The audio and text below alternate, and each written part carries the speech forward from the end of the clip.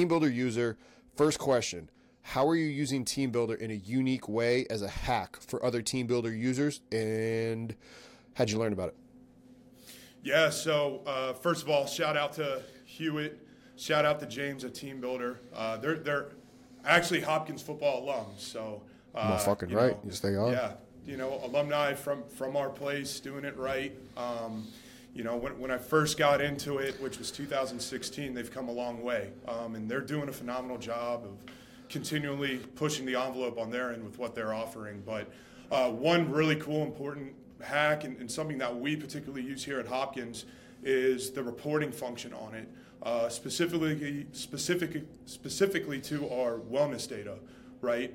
We use our wellness data for our teams to help kind of auto-regulate and use more of a fluid training approach, right? So what they've been able to do based off of feedback from myself and others is they'll conditionally format the answers to the total wet questionnaire score, right? There's a green, there's a yellow, there's a red, so that flags it for us, and we're able to make the necessary adjustments to our training for that day, right? So green is for plan A, right? Yellow is for plan B, and red is for plan C. It's been really great for us. I mean, we have about 700 student athletes and 4 total coaches. Oh, my God. Yeah, so the fluidity of that, and for us, we pull it up on our TVs. We have our kids check in on a daily basis with that, and we're able. So are they doing it on their phone before they get there, or when they get there? Just for anybody that's listening and they're like, oh shit, we need to do that too. How do they do it? Lay it out for them. Yeah, so what we do is, and this is another function that they've been able to add, which is awesome. So we can lock access to training based off of that questionnaire, right? So, really? Hey, yep.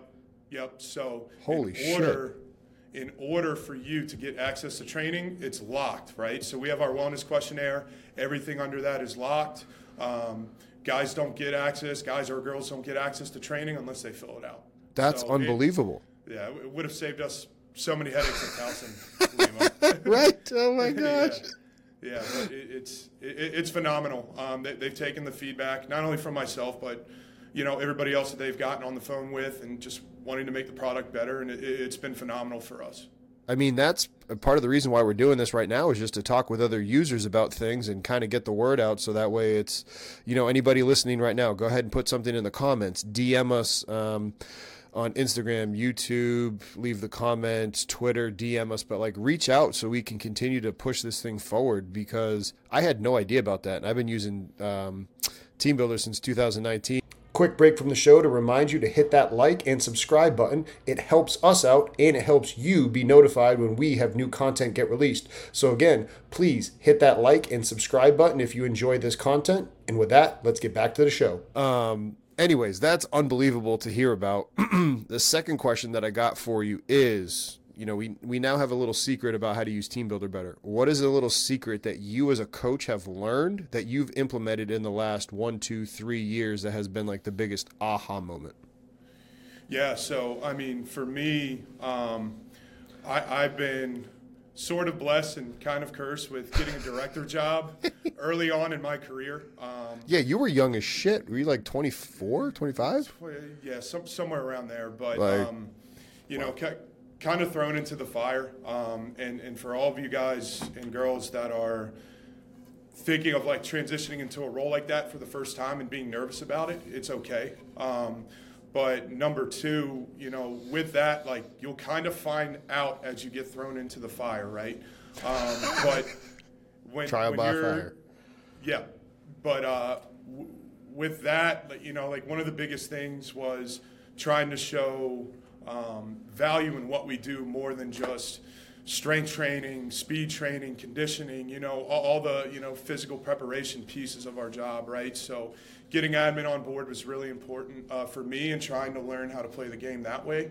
And for me, just kind of finding out more about the 4 Ps, right? Purpose, pay, progression, and personal life. And knowing when, for myself, how to have that influence on me, and knowing the sliding scale, because sometimes that order changes throughout your career, right? Yeah.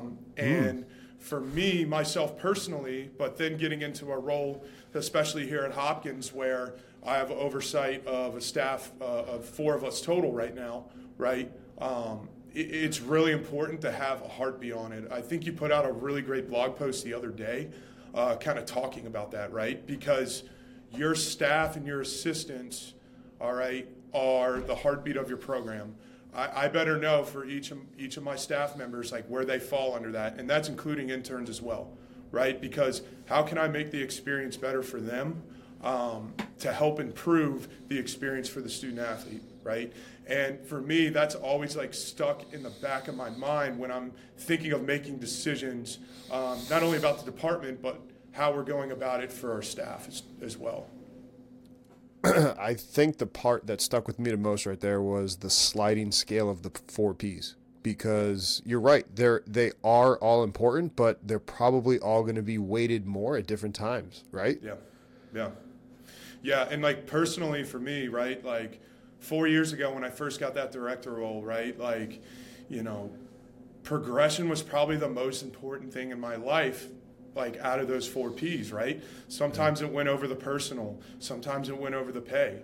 Whereas like now, being married, having a child, right? That personal life is my number 1 priority right now for me, right? So it changes, right? And as a director, right, you better have a thumbprint on that for everybody that's on staff, right? And you better make sure, like, how am I finding ways to make sure that I'm assisting them in their journey in those 4 Ps as well? No, like that's anybody that's listening to that and it's resonating with them, and that might be the first time they've heard it too. How do you handle that with a staff of people that maybe their 4 Ps are changing on the, you know, semester to semester or year to year? Yeah, so for us, I mean, like on our end and how I operate with our staff, we have, you know, a mid-semester check-in, we have an in-semester check-in. We talk about like all the good stuff, like KPIs for your teams, like what like where are we at with our in-season teams, off-season teams. We have certain criteria, all that good stuff. But part of that is also like, hey, where can I assist you in these areas? Do you personally see a shift in these things, right? So that's kind of how I go about it. And it's part of the checkup, but like hopefully I have enough awareness with checking in them every day and seeing our staff and knowing like, hey, like this might be an area where I could do a little bit better to help support them. No, man, that's it for this TeamBuildr Thursday roundtable. But, folks, these are going to be short, quick ones that you can listen to when you're driving to or from work, or if you're hopping on a quick cardio session, because remember, it's strength and conditioning, not strength and cholesterol. But we're going to have a long-style Jocko Willink, cheeky midweeky with Joe here soon. So if you like what you heard, DM us, and we'll get this thing going even sooner. But, Joseph, I appreciate you, brother. Have a great rest of the day. You too, Lima. Thanks, man. Later.